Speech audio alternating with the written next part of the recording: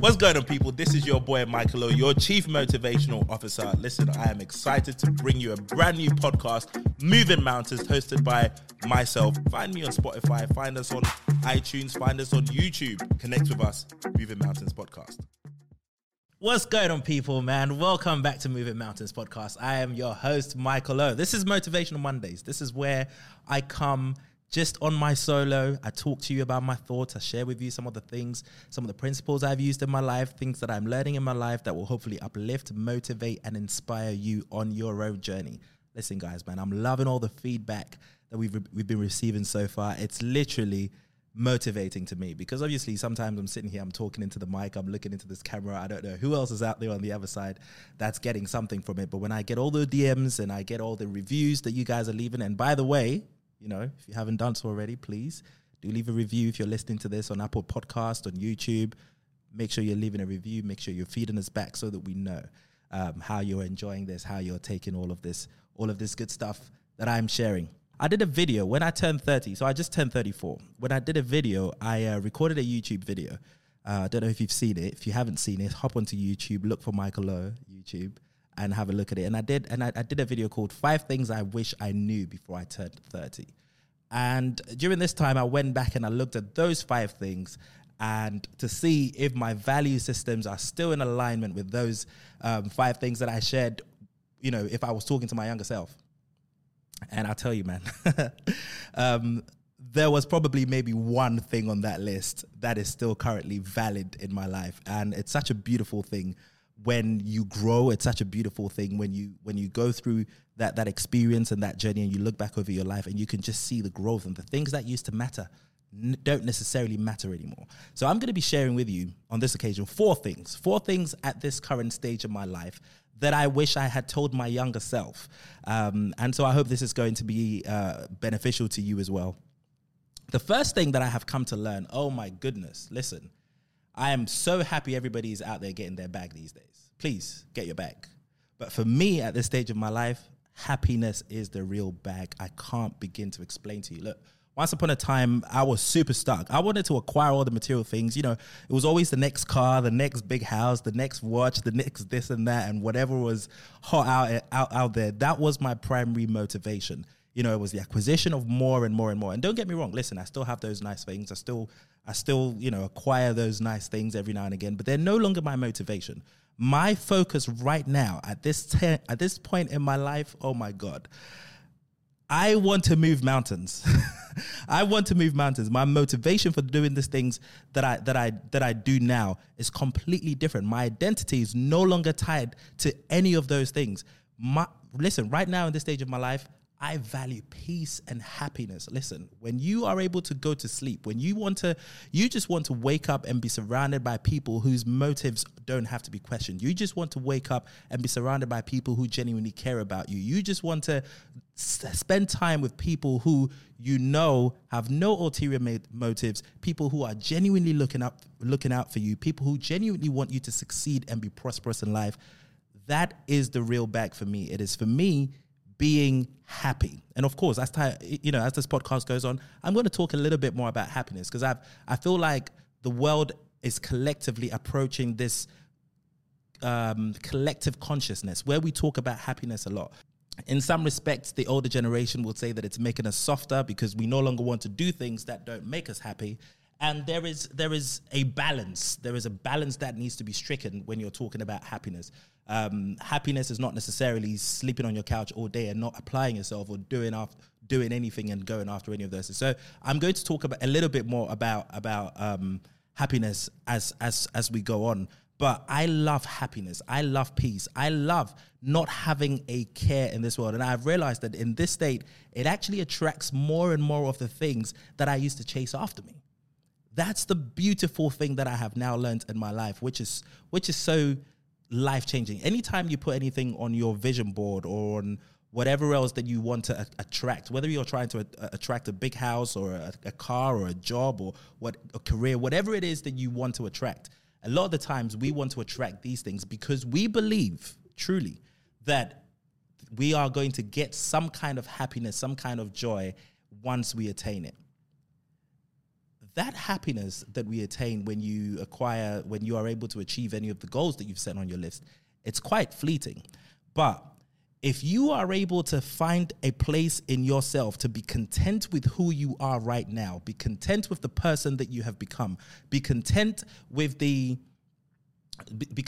experiences that you have developed and garnered so far, and you are able to truly find a place of happiness in that, you will then start to vibrate on a place of happiness where you will naturally and easily and effortlessly start to attract the things that you were once upon chasing anyway. I hope that makes sense. But that's where I've come to stay. That's where I've come to reach in my life, where I was like, you know what? If I'm able to achieve X and X and X and X and X, then I will be happy. Man, I couldn't give a shit about those things anymore. I simply pursue happy. I simply pursue the constant state of feeling good. Once I feel good, I'm able to do things. I'm able to receive inspiration. I'm able to get out of my own resistance. I'm able to not create any more resistance. And if you're not creating any more resistance, you're simply in the state of allowing. Allowing what? Allowing all the good things that you desire to come to you. So for me, man, y'all can be out there getting all the bags that you want. For me, at this stage of my life, happiness is the real bag for me. Number 2, creativity is my only way of expression. I mean, I've been very lucky from when I was 19 to be able to do work jobs and have a career that I'm able to apply what I consider to be my talent and my skills and all of that wonderful stuff. So I've been really true to this, but now looking back, I couldn't live my life any other way. I could only live my life from a place of creativity. I love producing great work. I'm always producing something. I'm always producing a TV show. I'm producing a podcast. I'm producing an animation. I'm producing something. And what that allows me to be able to do is it allows me to be able to connect with the deepest extensions of me, right? You are not meant to be stuck doing mundane jobs that don't light you up. Your entire reason for being on this human experience is to figure out what the greatest parts of you are that brings you joy and share that with the world, right? You weren't meant to be stuck doing jobs or tasks that diminish your spirit and don't uplift your soul. Work is about finding the thing where your passion and your interests intersect. It was never about the highest paying job that sucks the life out of you.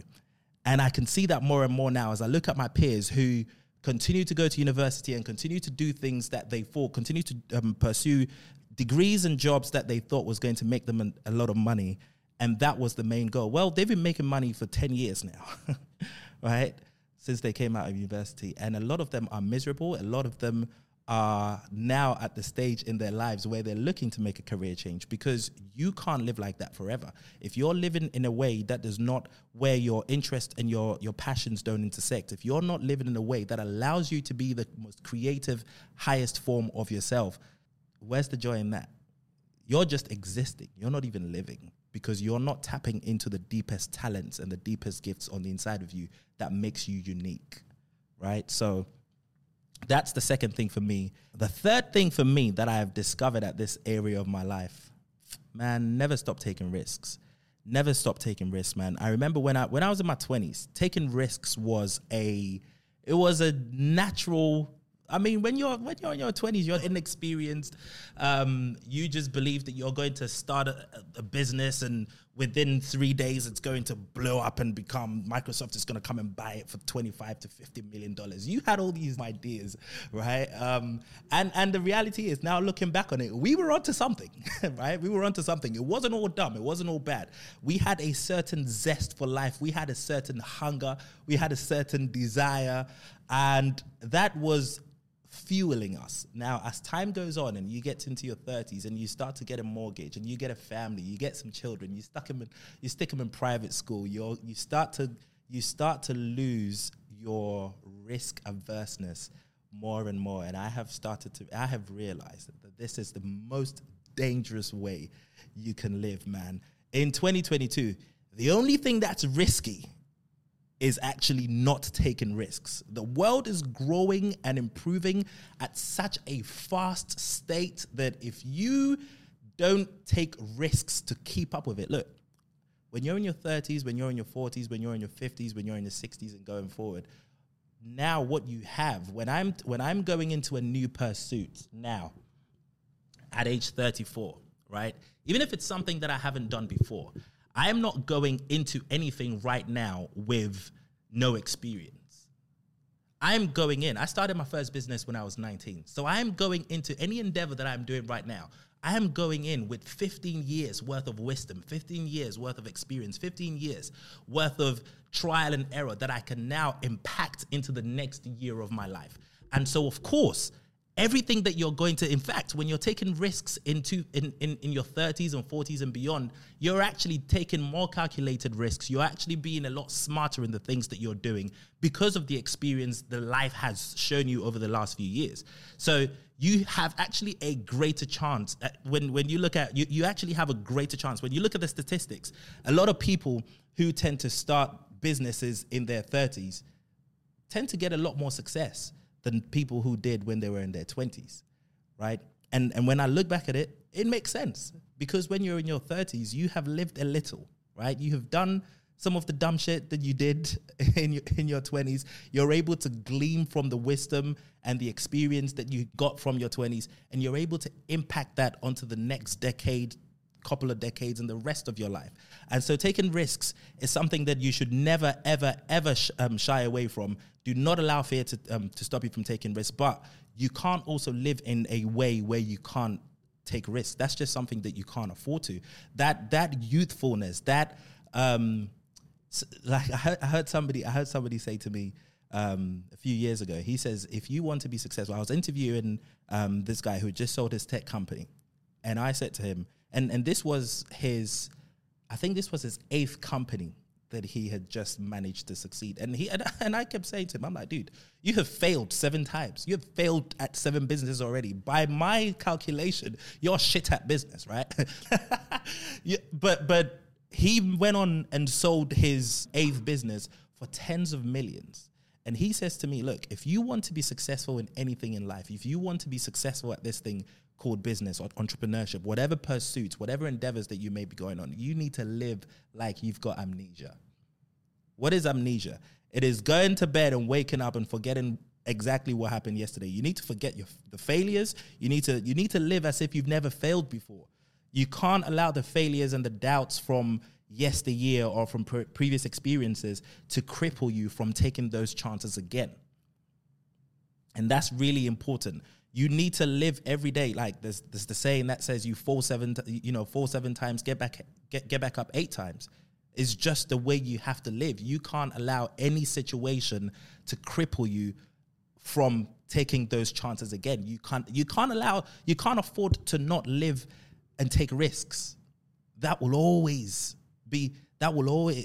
a muscle. And the more you do it, the bigger it develops and the more powerful it becomes. And the more you start to trust your own intuition and your own intellect and your own risk muscles, right? Because at every given point, life is going to continue to change. We are no longer at the stage in life where you could have a job for 25 years and, go on pension and that's over.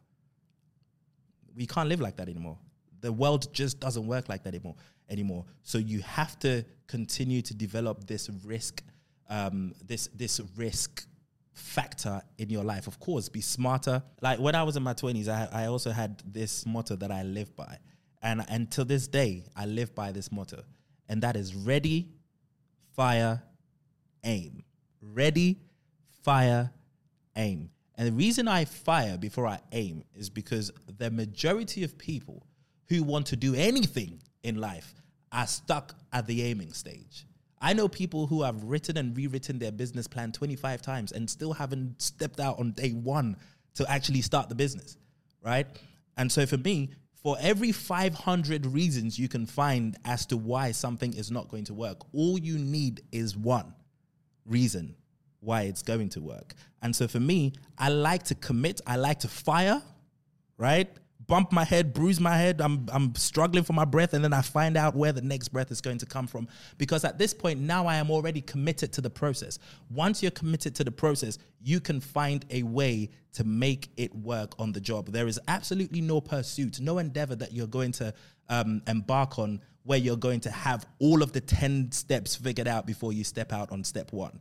you have to take step one. It is in step one that you find out what step two is going to be. It is after taking step two that you get step three revealed to you. You learn on the job, right? And there will be 500 to 5,000 reasons as to why something is not going to work. My thing is, there are no bad ideas. There are simply bad execution of ideas. And if you execute something and it doesn't work, there are 26 letters in the alphabet.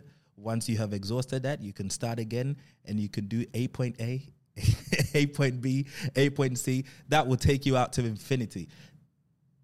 Don't ever give up.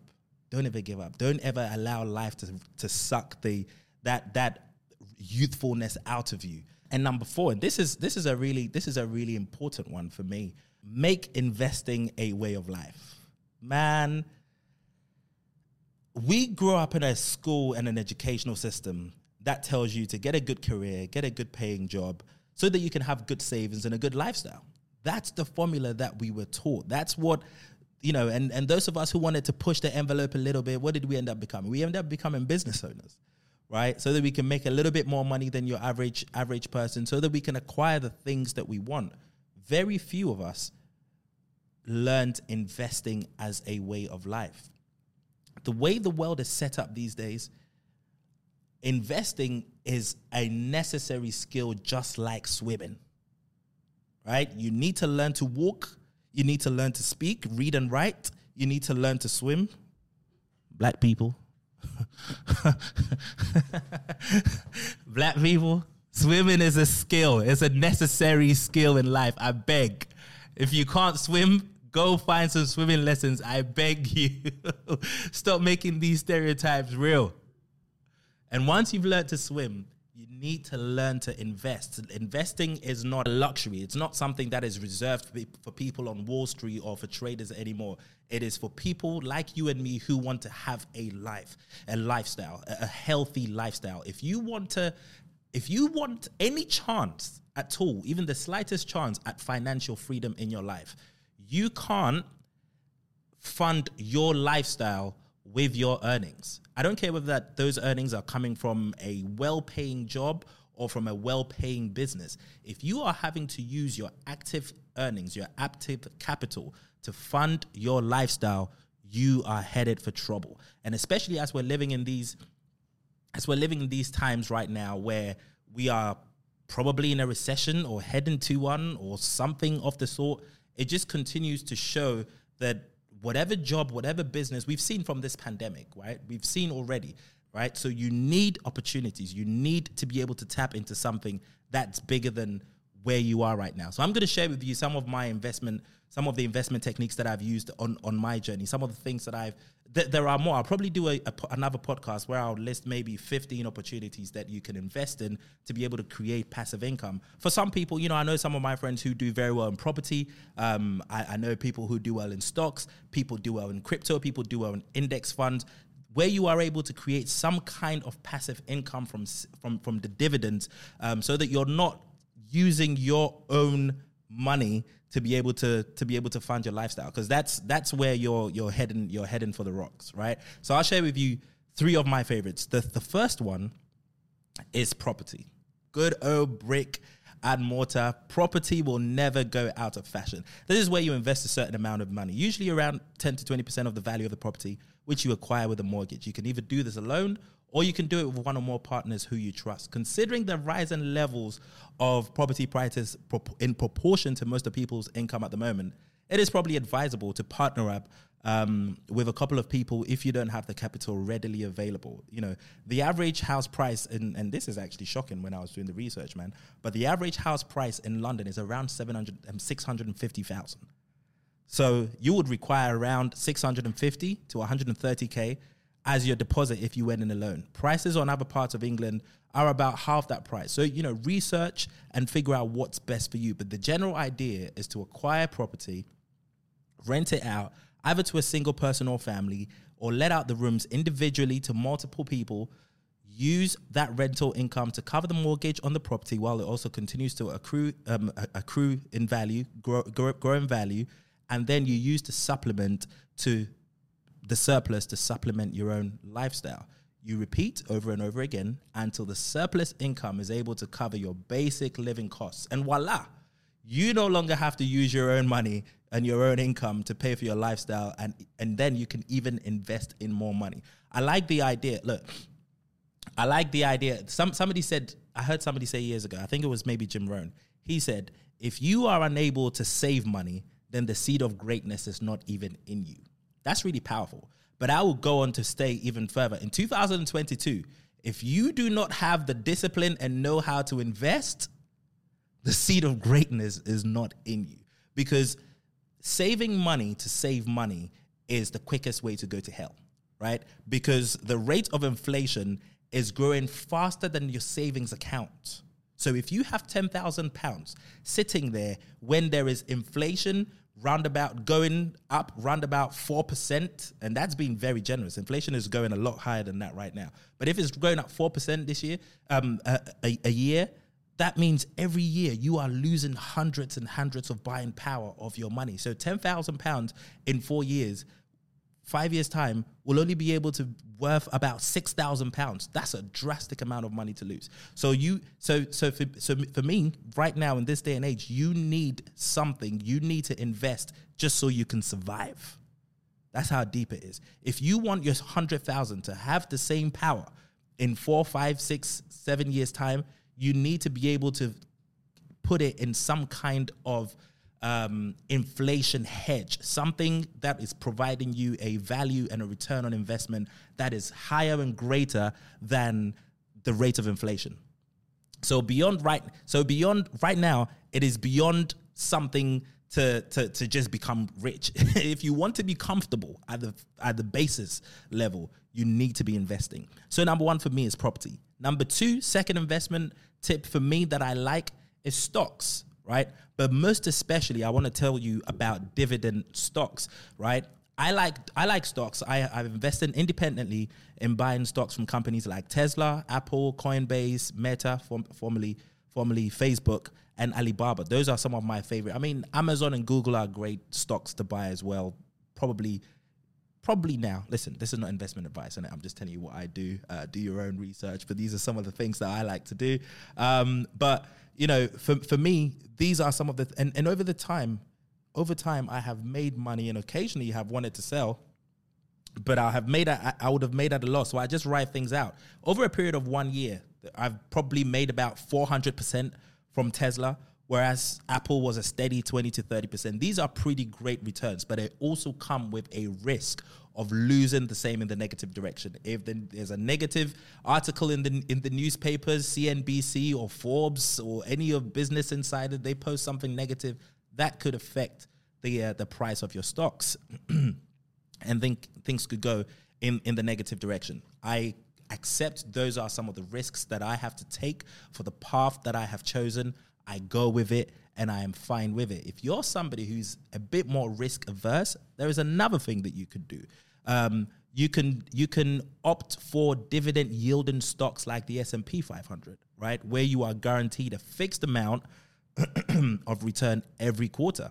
The return is usually around 2% for the lower risk stocks and around 4.5% a quarter for higher risk stocks. But in this case, the fund is essentially doing the investing for you. They're using your money coupled with their know-how, their knowledge, their expertise, and you receive a fixed amount of return of investment every quarter in proportion to the yield in the company's share price over a period of time. Yeah, so it's definitely safer than doing it individually if you don't have any experience, and especially if you don't have the time or the interest to learn how these stocks work.